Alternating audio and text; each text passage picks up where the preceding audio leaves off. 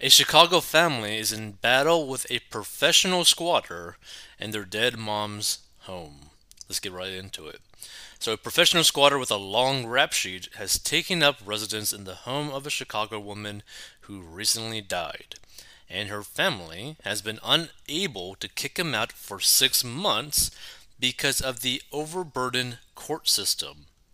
Darlutha Young's mother, who owned the duplex in the South Side neighborhood of Chatham for over 30 years, died last year, and the property was transferred to her daughter and her siblings, CBS Chicago reported. On September 23rd, I got a call from the neighbors to say there's been a shooting in the building, and when I went to the building and put my key in, it didn't work, Young told the outlet. She discovered a bullet hole in the front window and realized that the lock had been changed. The person who had been shot in the apartment, this guy named Takita Murray, came back from the hospital and informed us and the police that he now lived there, that he had rights, she said. He was a professional squatter, Young added. Which, to me, I find it crazy that you just can't kick them out, right? She says she called the cops who told her their hands were tied and advised her to seek an eviction through the overburdened court system. It's been a nightmare, Young, who hired an attorney, told CBS Chicago. Which to me, like, this seems like absolutely crazy, right? That you couldn't call a cop to basically, like, hey, kick this person out of my home. So Murray, who has been arrested on drug and weapons charges at least 6 times since 2017, told the outlet that he was in the process of finding somewhere to stay, adding, "You can't just move like that." Asked when he plans to leave the premises, he said hopefully by the beginning of May or April. Sometime in April, we've been looking. So that means it's more than just one person living there. That's pretty crazy. The intruder is apparently staying in the home with a woman who was seen leaving the building. But Young said the man has told her multiple times that he expects to leave shortly and still hasn't. Every time I've been there, he tells me he's leaving in 2 weeks. He's leaving in 2 weeks. He just can't He just cannot find a place, she told the news outlet. Murray claimed he rented the home from one of Young's siblings, but could not provide CBS Chicago with any written proof. "I guess I acknowledged her mom and her siblings that was their building," he said, adding that he assumed Young called him a squatter because she is trying to get us out of there faster.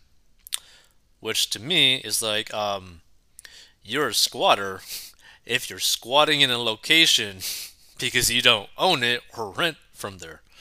Michael Zink, a landlord tenant attorney who is not involved in the dispute, told the outlet that evictions in Chicago, whether it's about squatters or anything else, are taking approximately 6 to 8 months.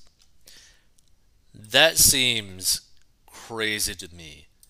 Like, if someone was just like renting out their home because they didn't have enough time or whatever, like in terms of like them moving to another home, like that's crazy. That could basically break their finances, like these landlords. He says squatter cases are on the rise partly because people know they can live rent free for months. The problem that police have is when they show up to a scene like that, they don't know who is telling the truth, Zink told CBS Chicago. Young said she was unable to sell the property because of Murray's presence. Meanwhile, the Windy City has refused to turn off the water service in the building, leaving Young with a bill for more than $1,300 according to the report. Now, I think that's really weird. Why would they refuse to turn off the water for a building that's technically, legally speaking, not occupied? Earlier this month, another family faced a similar predicament in the same neighborhood. Karen Polk decided it was time to sell her family's bungalow after her mother died, but a squatter snuck in and refused to leave. The squatters claimed they signed a lease and paid several months' rent up front to a person who told them he owned the property. This all started in September, but we didn't get a court date until mid-December, Polk told the outlet. In that particular session, none of the occupants showed up. That's just how the process goes. If they don't show up, another court date is assigned. Like, that is so beyond ridiculous to me, right? Like,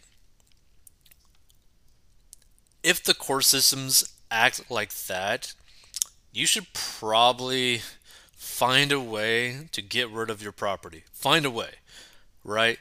And just leave the whole area, right? Even if you take a loss, because dealing with that, you're just going to be bleeding money every single month, nonstop, potentially for years. Like, that's just so crazy. So maybe the house can be sealed by the owner so the squatter can live there permanently for a long time without coming out of the house. I don't see this as a matter of squatting and evicting a tenant. It is simply criminal burglary and trespass. The cops should just arrest him and enact and enforce a restraining order. There is no legal precedent in Illinois that I know of that would see someone who just barged in for 6 months to be a squatter with any rights. But I could be wrong. This seems like a matter of the cops simply not knowing the law or how to do their job, and of the courts being corrupt and saying they're overburdened, which may be true, but doesn't excuse corruption and the failure to investigate, enforce the law, and pursue justice. I understand homelessness is a problem, but the solution is not trespassing and burglarizing and stealing someone else's house. Come on.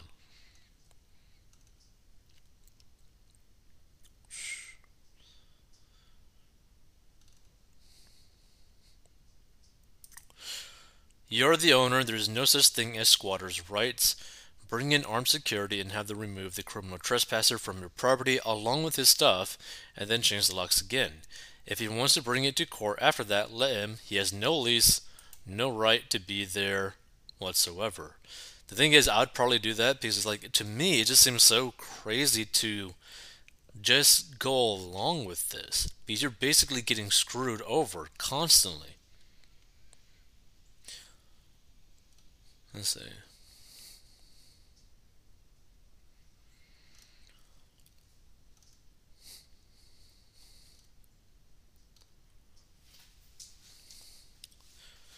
The family can't find a hitman in Chicago, of all places.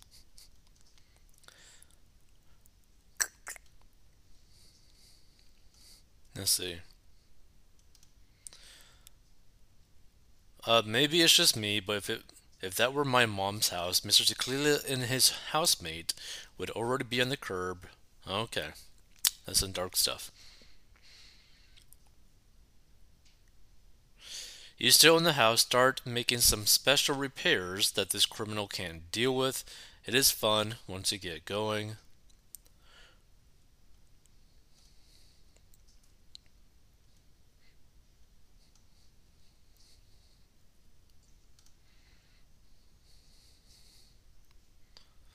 Apparently, Georgia has good eviction laws for landlords. I don't know about squatters. Hmm. Why can't the cops just take him out there? He doesn't have any rights. Common sense should be an easy case. The thing is, I mean, I feel like if the guy cannot produce any sort of proof that he signed a lease at all, even a fake one, they should just be able to take him out, like out of the place. Like, I don't understand the line of thinking of these cops to like not do anything at all.